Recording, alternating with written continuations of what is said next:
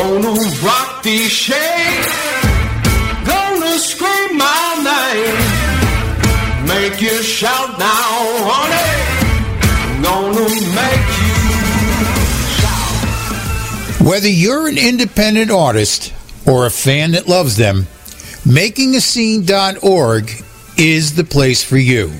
For the music fan, we bring you in-depth interviews and CD reviews from artists who are on the cutting edge of original music. For the independent artist, we bring you articles on music business, recording techniques, gear reviews, and interviews with industry professionals that give you real-world information to help you negotiate the new realities in the music industry and give you the tools you need to move your career to the next level. We bring you new content every day. MakingAScene.org is the #1 resource for the independent artists and the fans that love them. Head on over and become part of the indie revolution.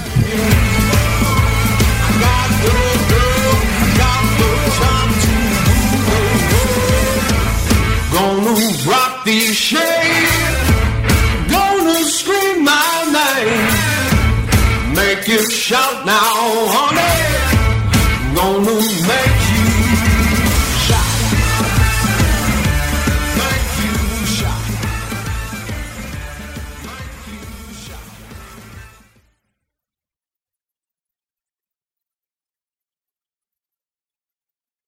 And now, here's a double shot from our featured artist today, Brian Blake. And stay tuned for that interview. It comes up right after these songs. Are we rolling? 1, 2. Well, my 3 ex-wives are real nice ladies, but something about marriage just drove me crazy. I don't know what it was, but it wasn't meant to be.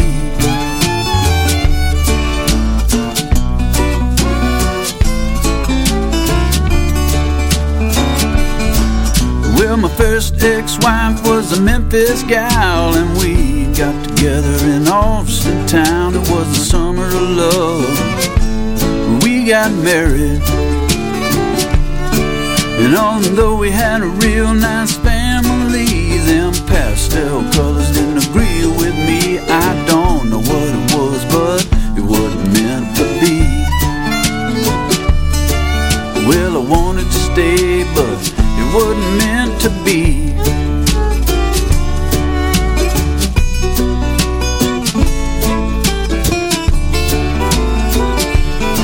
And then my second ex-wife was a Cajun cutie. Lord have mercy, another southern beauty. I had good taste in women, it seems. And although she gave it a real good try, there was something about the Brady Bunch life that I don't know what it was, but it wasn't meant to be. We wanted it to, but it wasn't meant to be.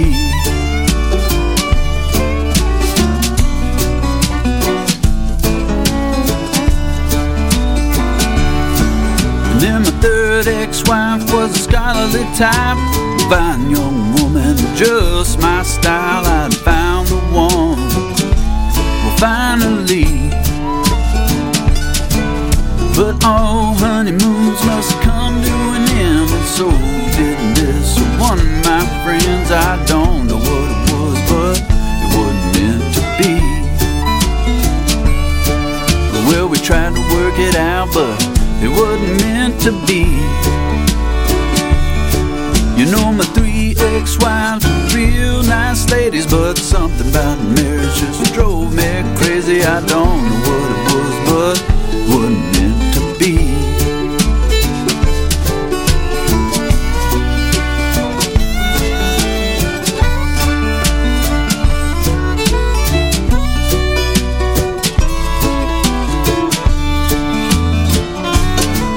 Well, my next ex-wife, I ain't getting better, and as the saying goes, never say never, but never may come too soon.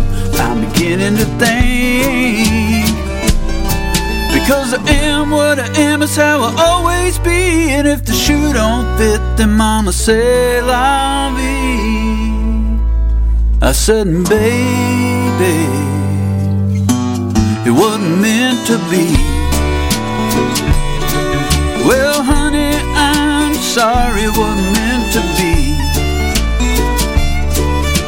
Darling, don't you cry, it wasn't meant to be.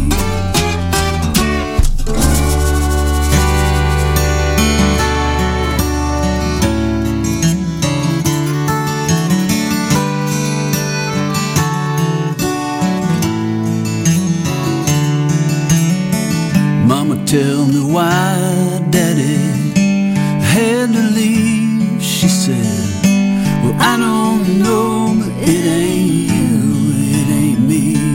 But listen to me, son, everything gon' be alright.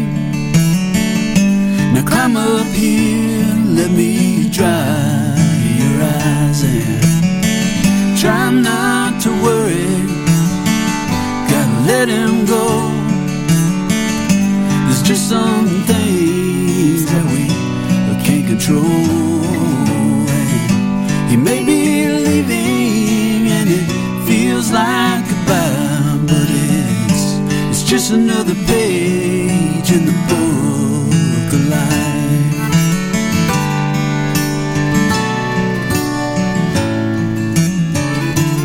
Well, this old friend of mine, he was near the end. He said, well, boy, I never thought I'd live to see you again. I said, man, what we gonna do? How we gonna get along? He said, well, never mind it now, just play me another song and try not to worry. You're gonna just let me go. Death is the one thing that we can't control. I may be leaving and it feels like goodbye, but it's just another page in the book of life.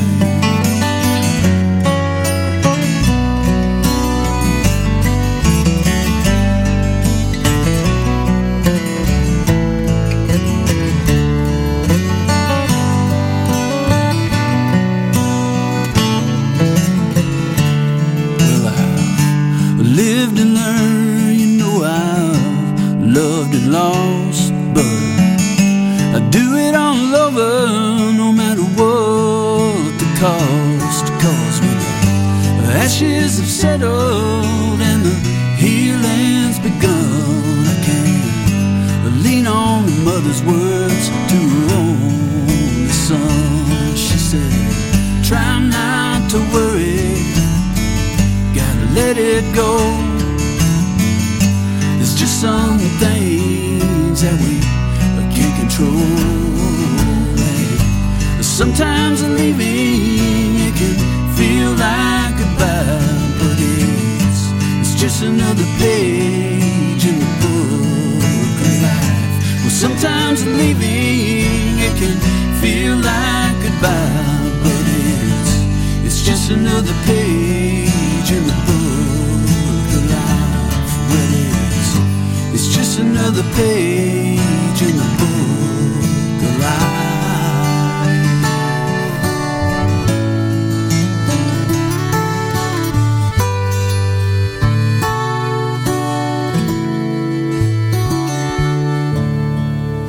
And that was Brian Blake from his brand new release, and we got Brian on the line right now. Hey, Brian, how you doing? I'm doing good. Thanks for having me on today. Well, thank you for coming on the show. Now, this is the first time you've been on our show, and we always like to get things rolling by giving our fans this opportunity to get to know who you are. And the best way to do that is through your journey, how you got to where you are today. So give us the story of Brian Blake. Yeah, sure. So, again, my name's Brian Blake, and I'm a singer-songwriter based in the Memphis, Tennessee area. I've I've been playing in and around Memphis for about 25 years or more, and I live just south of the border from Memphis, in northwest Mississippi, in a little town called Nesbit. And being around Memphis for a long time, I started playing guitar when I was pretty young, about 12 years old, and then I started, being around Memphis, just getting into soul music and blues music, and started gravitating towards that in my teens. And by the time I was 16, 17 years old, I was really getting off pretty heavy into that stuff. So I navigated the blues world for a while, and got to play with a lot of great musicians here in Memphis on the blues scene for several years in the mid to late 90s, and really enjoyed that. And so I kind of came up in the blues, with guitar being my main instrument, and just playing mostly in and around Memphis. And then in the early 2000s, I kind of switched gears and started playing bass, and did that for 6 or 7 years with a band here in Memphis. And we're kind of a power trio, a la ZZ Top or Government Mule, or Jimi Hendrix Experience kind of thing. And I played bass in that, and had a lot of fun doing that. And it was just kind of a blues rock outfit. And eventually that came to an end, and I ventured into songwriting. I've always been kind of a folky at heart, I would say. And so I started venturing into songwriting probably about 10 years ago, and have been doing that ever since.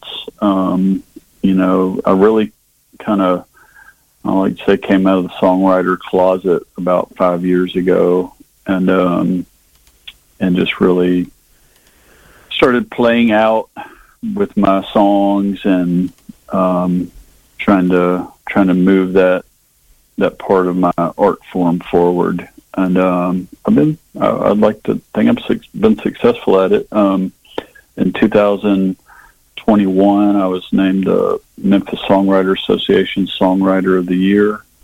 And I've gotten to play a lot of really cool venues and meet a lot of wonderful folks through that. And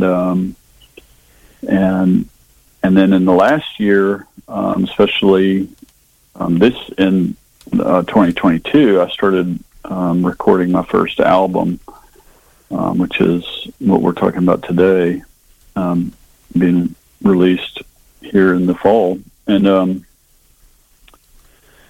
that was produced down in Texas, recorded and produced in Texas, recorded at Jumping Dog Studio in Austin, produced by Walt Wilkins and Ron Flint, two amazing guys, and really grateful to have them on my project. So that's kind of the long and short of it. It's been a long journey from, the bedroom back when I was 12 years old to where I am now. I would not have imagined, that I when I first started out, I wanted to be in Metallica, and now I'm playing acoustic folk music, so. Yeah, that sounds like a journey. Yeah, you never can tell. So. Yeah. All right. Well, let's talk a little bit about the new release. What was kind of your goal for this? Yeah. So the encouragement of my father, a number of years ago, I started writing songs, and it's always like you hear that songwriters, you start writing songs, people say, well, write about what you know, and I did that, even though I didn't really know to do that. It's just, it came to me naturally, I guess. And so when I started writing, there were songs about my family and our roots back in East and Southeast Texas, in the Gulf Coast area, and where we go back, almost 175 years or more. I was counting it up the other day, and can get back 7 generations before it starts to get a little fuzzy. And so I started writing about, like my great grandparents and their struggles to raise a family during the Great Depression, and my grandparents during World War II, and my own experiences of our small town where my family it's all on my dad's side where we're from. That small town is Liberty, Texas, and if you're familiar with Southeast Texas, it's in between Beaumont and Houston on Highway 90. It's just about right in the middle of those two cities, and so I just started writing these songs, and they started coming out, and taking shape over a long period of time. It seems like, but in the end, kind of what I've got is a little bit of a concept album that's about my family. The songs, in some way, whether the listener knows it or not, are all kind of intertwined for the most part about that's the Southeast Texas roots, about the city and town of Liberty, my love for that area and our family, and all of that. And that's kind of how this all came to be. And a couple of years ago, I really started, had been kind of talking about doing an album, and then I was encouraged by a number of people that, hey, you really need to do this. And for my songwriting purposes, COVID came, and I found myself with a little bit of free time, and well, not necessarily free time, but more time at home, than I was before. And that in turn led me to play more and write more and, kind of work on these songs more. And out of that, came what's the finished product now on the album called Book of Life. And it's, like I said, it's a song an album about my family, our experiences, which, and being in a small town, are not dissimilar from a lot of people's experiences. And so I think the characters and the stories on this album are going to be relatable to a lot of people. Okay. Now, let's talk about you as a songwriter. Everyone has their way of getting that process going when they sit down to write, whether it's that Nashville mentality where you write every day, it's a job, you kind of, perfect it over time. Others are more inspirational. What's kind of your mechanism when you sit down to write that allows you to tap into the muse? Yeah, I'm definitely in the latter group. I don't write every day. I know everybody says you got to write every day and practice it. And I'm usually playing most every day, but not necessarily writing. But I'm definitely in that kind of writing by inspiration category. And in my process, it's not always the same, but it's generally follows a pattern of get inspired. Whether it's like I could see a picture of something and be like, "Ooh, that's cool," and all of a sudden I think of a lyric associated, or a line associated with that image, or I hear a phrase and think, well, that's clever. That phrase could lead to this one, and so forth. And I usually don't sit down with a pen and paper. I sit there with my guitar, and I don't have notebooks full of lines and voice memos full of guitar riffs or anything like that. It usually, the lyrics and the melody of the songs that I write come out almost always at the same time, and it's 99% never on purpose. The way the songs turn out, for instance, like they'll start out a lot of times one way, and by the end of it, it's totally something completely different. On the album, one of the songs, New Year's Day, for instance, it started out, a friend of mine sent me a used coffee mug in the mail, and it had all these Mark Twain quotes on the coffee mug, and I started writing a song about it, and about the fact that I got this used coffee mug in the mail, and it was my new favorite mug and all this, and it was kind of an upbeat, happy song, and then I was like, well, that's, it's cool and all, but it's not that interesting. So I flipped it and made the song about a man who's got this mug, which reminds him of his lost love, and all the things associated with that. And so it's this object that is causing memories to be stirred up whenever he takes the mug off the shelf and pours himself a cup of coffee. And so it's it's stuff like that. It's just not it's not a job, like you're saying, with that Nashville mentality. In my view, it's more of like an art form that's done by inspiration. Now, those folks that do that and have that sit down and create and craft these songs, like I think it's awesome. I don't know how to do it personally. You know what I mean? I haven't been able to tap into that yet. I've got that creative inspiration part down, but thereby my output is also not as much as a lot of those people that do it that way. So, but I enjoyed, the way I do it. And look out, when a song's coming down, I usually will just, everybody, shut the world off, and it's time to go work on that song. Okay. Now, I'm always intrigued with finding melodies. Lyrics is something that you work on. It's a craft. It's, you have structure to it, like a story, continuity, rhyme, meter. But melody's a little different. Some songwriters like to use a groove. Others like to use a chord structure. And then others allow the lyric to dictate the melody through its cadence. What is kind of your go-to when you start looking for melodies?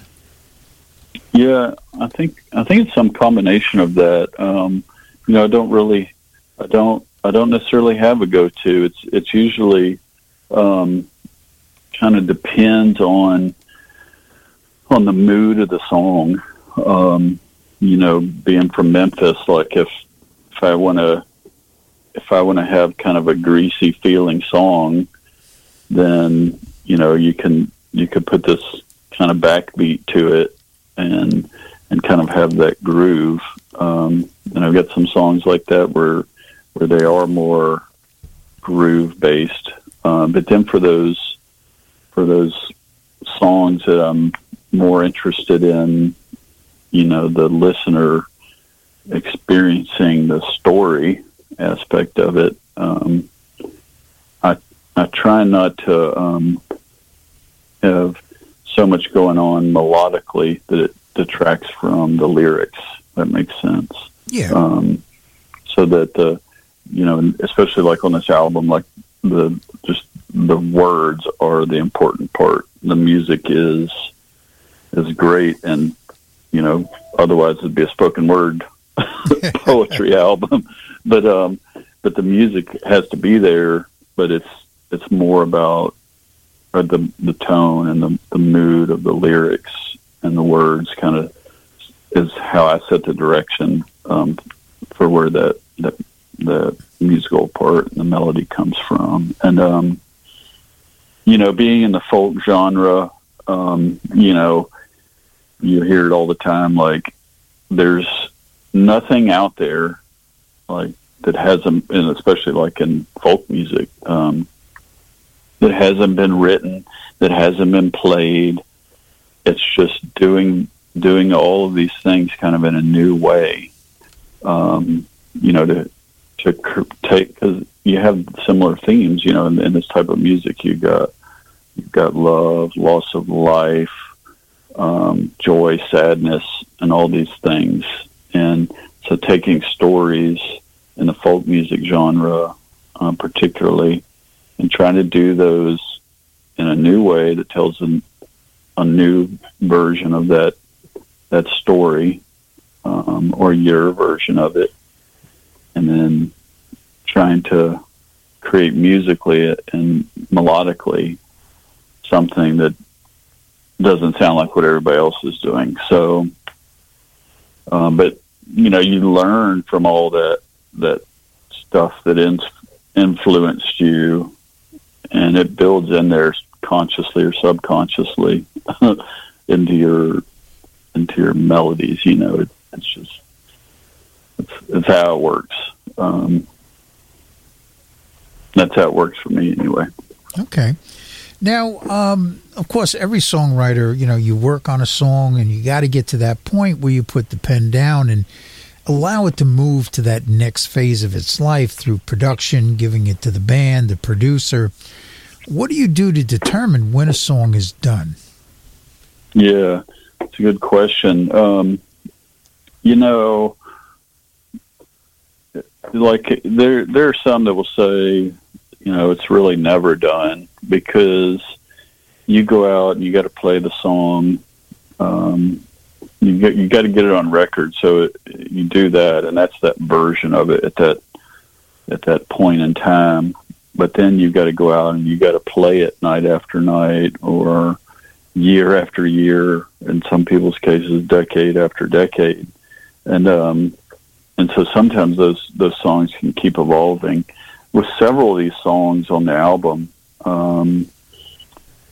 like New Year's Day, the song that I was mentioning earlier, that one started out and evolved pretty quickly into its finished form, and I'm kind of like, oh, it's good with that. But then there's others. The closing track on the album, called "Nothing Gold Can Stay," is a piece that I worked on and started close to 10 years ago. And it wasn't until the week before I went in and recorded it that I felt like it was in a good enough place to record. So the answer to the question is it varies, especially with somebody like myself, who I really don't mind going back and figuring out what could make it better, especially if it's something that hasn't been recorded before, because that's your opportunity to kind of really polish it up. But just being open to that is important, I think, for songwriters, because you don't want to shut off those creative juices like, oh, this one's done, it could never be any better, which is not true. And several of the songs on the album are like that,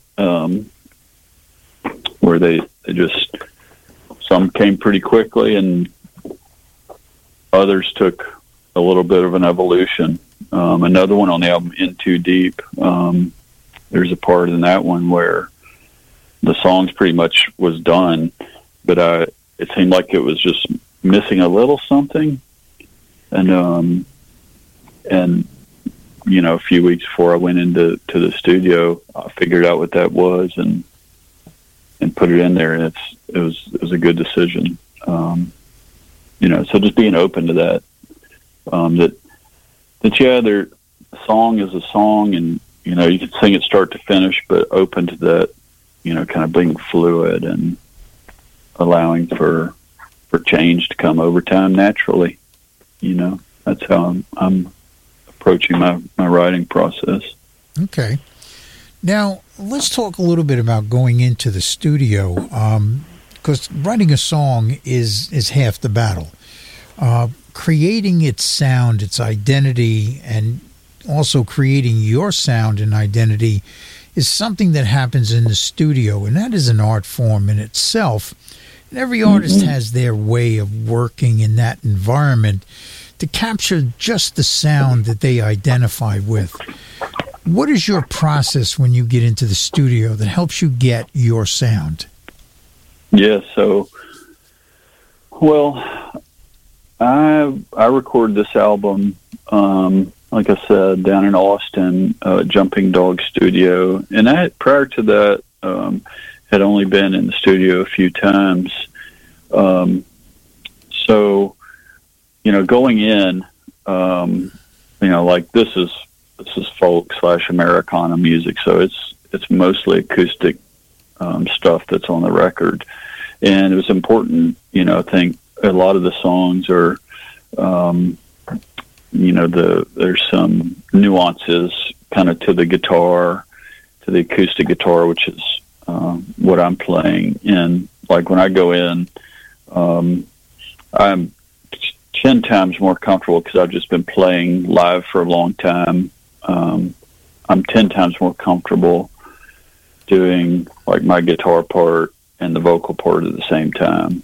So we did that for, I think all but one tracks on this album, and that worked out fine. This was my first album. I had done some recording before, but those were like with other bands or where we were tracking live together, and that's great when it can happen. In this case, we didn't have all the musicians there all at the same time that were, on all the tracks. So in a few cases, like we added fiddle to some tracks and that stuff came on later. And that was helpful for me this go round, kind of getting my sea legs for the studio, if you will. I did this record in 2 sessions, and the second time I was much more comfortable just because I had a better concept of what was expected of me, the flow, what was really needed to be accomplished in order to do the job. But I really like that. We did do some live tracking with some of the other musicians. That was a lot of fun. It's like there really is not a whole lot more fun than doing that, making an album. So everything else that goes with it is kind of like, you take it or leave it. You just really want to get in there and do the recording part. So, I'm like, well, can we do this again? But so that's kind of how we worked, it was mostly guitar, vocal, all tracked live. And there were some overdubs here and there, but I kind of like to try and do the performance, as if I was sitting on stage and there was a room full of people and they're listening to my songs. That's the kind of performance I try and deliver on the album. All right. Now, tell me a little bit about the lineup on this. Who's playing on the CD with you? Oh man, it's wonderful. It's just from top to bottom. It's A-list Austin All-Stars. And, like I said, my producers, Walt Wilkins, who's a phenomenal, well-known songwriter in Texas, and Ron Flint was co-producer. Ron is also the recording engineer, did all the mixing on the album. And so they were both on the album in a couple places, few places. Walt played a little percussion and did some harmony background vocals, and Ron played bass, also played some piano tracks, just beautiful piano accompaniment. Then I had man, it was incredible. The sound that was put together for this, which was why I wanted to go work in Austin and work with Walt and Ron. But I had Rich Brotherton, who played guitar for Robert Earl Keen for 20 plus years.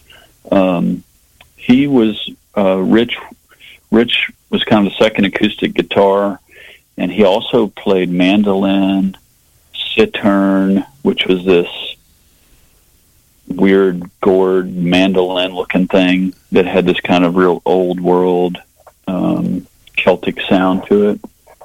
He played tenor guitar, resonator guitar. I mean, if it had strings on it, Rich played it, and that was really cool. And I mean, he's added so much to this record. Then we had Warren Hood. He played fiddle, and Warren's just fiddle virtuoso. He played for Lyle Lovett and Hayes Carl and everyone else. And he really brought out several of the tracks. The opening track, Ricefield in the Distance, and the closing track, Nothing Gold Can Stay, are probably my two favorites. And a lot of that's because of Warren, and just the beauty that he added with that fiddle. Then we had Austin singer-songwriter Betty Sue. She sang background vocals on a couple tracks just beautifully. She sang on the song Book of Life and Nothing Gold Can Stay. And just really, just her impact alone. The original title of the album was going to be Ricefield in the Distance, but she sang on that song Book of Life. And when I heard that, I knew we needed to change the name of the album to match that. It's just her singing just brought so much out in that and added so much. And then others from Austin, Chris Beal on guitar, and John Chipman on drums and percussion. Then a guy named Bart DeWin. He played accordion on a number of tracks, and just really, like I said, a A-list all-star backing band is just, I couldn't have asked for more and for a better sound on this record. It just, all my expectations were met and way beyond. It's just been wonderful to work with musicians of this caliber. Now, you're working with Adam Dawson from Broken Jukebox Media to do your PR and radio. Yes. Tell me a little bit about that relationship. Yeah, Adam's a great guy, and I've known him a few years now. So I'm a big fan of Adam Carroll, who's one of Adam's primary clients, and Adam Dawson manages Adam and his wife, Chris, and books them and does their publicity and so forth. And so I got to know Adam Dawson through them. Adam Carroll's one of my favorites, and he's an incredible songwriter, revered throughout by those that know him. And so I get to know Adam Dawson through that. And when I first started talking about making the record, I was actually talking about it with Adam Carroll, and we call Adam Dawson Coach. And Adam Carroll said, you should, let's try and get you hooked up, with Coach, and he could give you some good advice and so forth. And he did. And this was all during the pandemic, and Coach is a great guy and has really helped kind of keep me on focus throughout the last couple of years. We've been talking about making the album up until actually doing it, and then now we're getting it out in the world with his help. I'm glad to have him on board and part of the team. 'Cause he's been helping me since I first started talking about this. So it's good to finally get it out there in the world. Now, a lot of people have been using content creation and social media marketing to kind of brand themselves and to get their product out there. And when the pandemic hit, it was the only way to stay connected to our fan bases. What are some of the things that you're doing right now to help you kind of create your brand and get your product and get your music out there? Yeah, I would say it's definitely, it's more work than it is glamour to that stuff, you know. You see all the social media lights and the influencers and so forth, which is not what I'm trying to be. But unfortunately, I'm mostly a one-man band, so I'm having to do it all, you know, cook the dinner, wash the dishes, and take out the trash too, kind of thing. And that's, you know, so with my music, I've got to write the songs, play the music, play the gigs, do the Facebooks and the Instagrams and those things. And I'm just, you know, for the most part, I try and go play shows and connect with audiences, and then the rest is, you know, writing good songs and getting them out there and trying to interact with your audiences on a one-on-one. That's a good thing about social media, is you can really develop relationships with fans, and your fans become friends, you know, and that's a cool thing. So that's kind of where I'm at, you know, just trying to do all that stuff, the newsletter, the social media. I'm not on TikTok. I hate to be like a grumpy old man and be like, get off my lawn, TikTok. But it's like, there's only so many places I can be and do, you know, as a, you know, although I've been playing music for a long time, with this kind of iteration of my career, they're not teams of people. It's me doing all this. And that's how a lot of independent artists are. So I kind of got to pick my places, you know what I mean? Yeah. And so I try and do that and just kind of be dripping stuff out there and interacting with people, and that's what it's about. And then posting content and just trying to keep people coming to shows and doing that. And now this record's coming out, you know, that's gonna get real busy here, and so be careful what you ask for, but I'm ready to do it. So I'm enjoying the process. All right.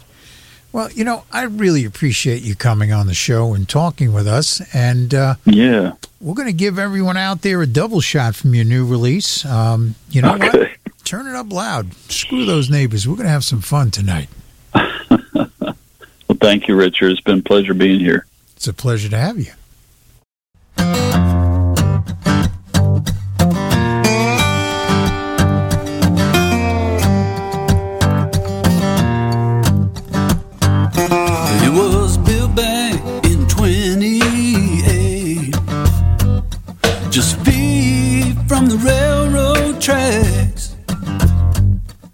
And it's got a solid foundation. You know it was made to last. And all the trains came in from Louisiana, from the land of the rising sun. And when the engine screamed in to that depot, all the men began to run to the Art Hotel. So the Art Hotel, the Art Hotel. There was nothing like it around. And Lady Art took all of the money in from every salesman down that line. And for 365 days a year, she ran the finest place in town. But then a rumor began to swell, and things they started to change. And even Bonnie and Clyde, who stayed there one night, said something was mighty strange about the Odd Hotel. The Odd Hotel. The Odd Hotel. There's nothing like it around. And old man William was the night guard for 50 some odd years. He saw thousands of souls coming through them doors and running out in fear. There was the preacher man from Beaumont and the widow from across the bay, where they both disappeared without a trace on a day just like today. From the Odd Hotel, said the Odd Hotel, the Odd Hotel. You know they was never found. Well, the trains don't stop there no more, but folks still come from all around, and they say something just ain't right in this river bottom town. And you won't see them very often. You gotta catch them while they're hot. They're a supernatural attraction. They're the ghosts of the art. Said the Odd Hotel. Yeah, the Odd Hotel. I said the Odd Hotel. There was nothing like it around. Yes, the Odd Hotel. There was nothing like it you will ever find. Yeah, the Odd Hotel.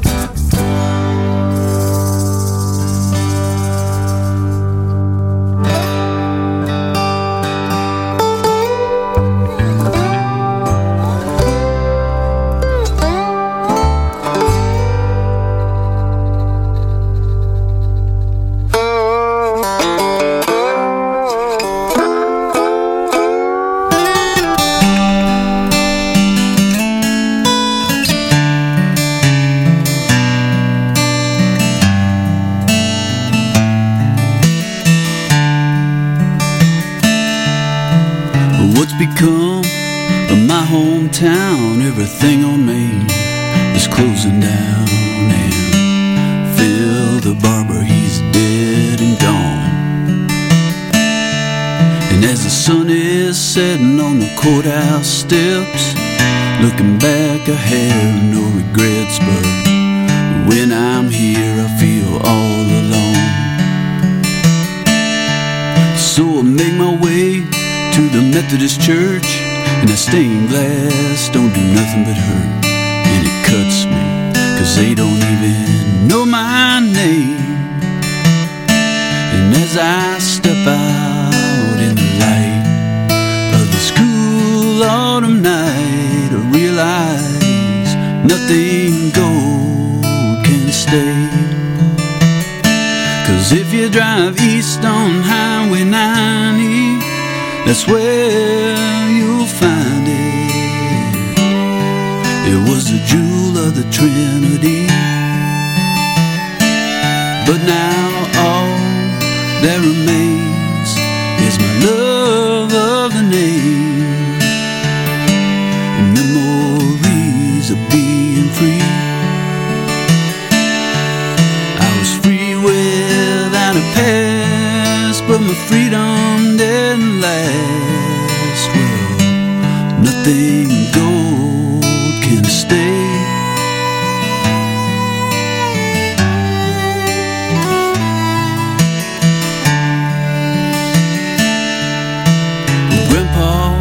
He's been gone now, hard to believe it's been 20 years.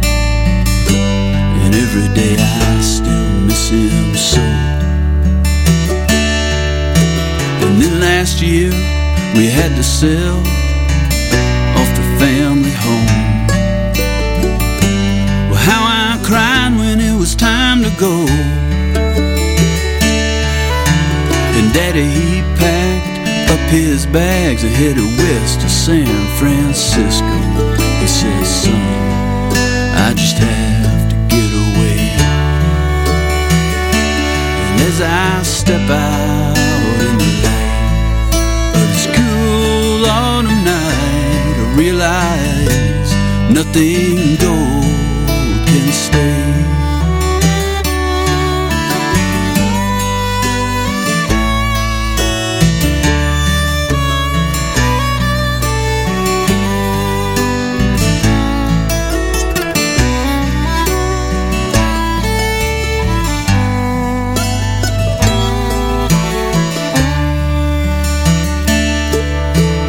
Sometimes I think of how I can never really go back home, but then I just shake it off with a smile. 'Cause I can close my eyes and I can see that lonesome train rolling, cutting straight through my little town. And all the endless games of 42, the world's best damn barbecue. My family gathered round at Christmas time. I remember all the people and the places and the sights and the faces and the things that we used to do. Yeah, they're all right there in my mind. I said, well, liberty's always on my mind. And if you drive east on Highway 90, that's where you'll find it. It was a jewel of the Trinity. But now all that remains is my love of the name, and memories of being free. Well, I was free without a past, but my freedom didn't last. Nothing gold can stay. Yeah, nothing gold can stay alone. Nothing gold can stay. Well, nothing gold can stay.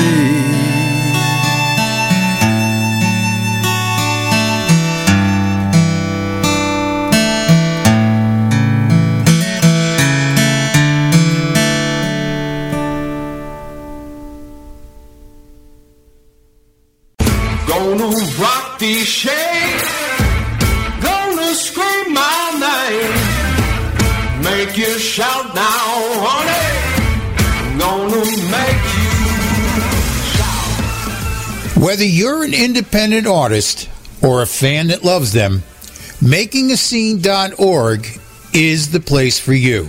For the music fan, we bring you in-depth interviews and CD reviews from artists who are on the cutting edge of original music. For the independent artist, we bring you articles on music business, recording techniques, gear reviews, and interviews with industry professionals that give you real-world information to help you negotiate the new realities in the music industry and give you the tools you need to move your career to the next level. We bring you new content every day. MakingAScene.org is the #1 resource for the independent artists and the fans that love them. Head on over and become part of the indie revolution.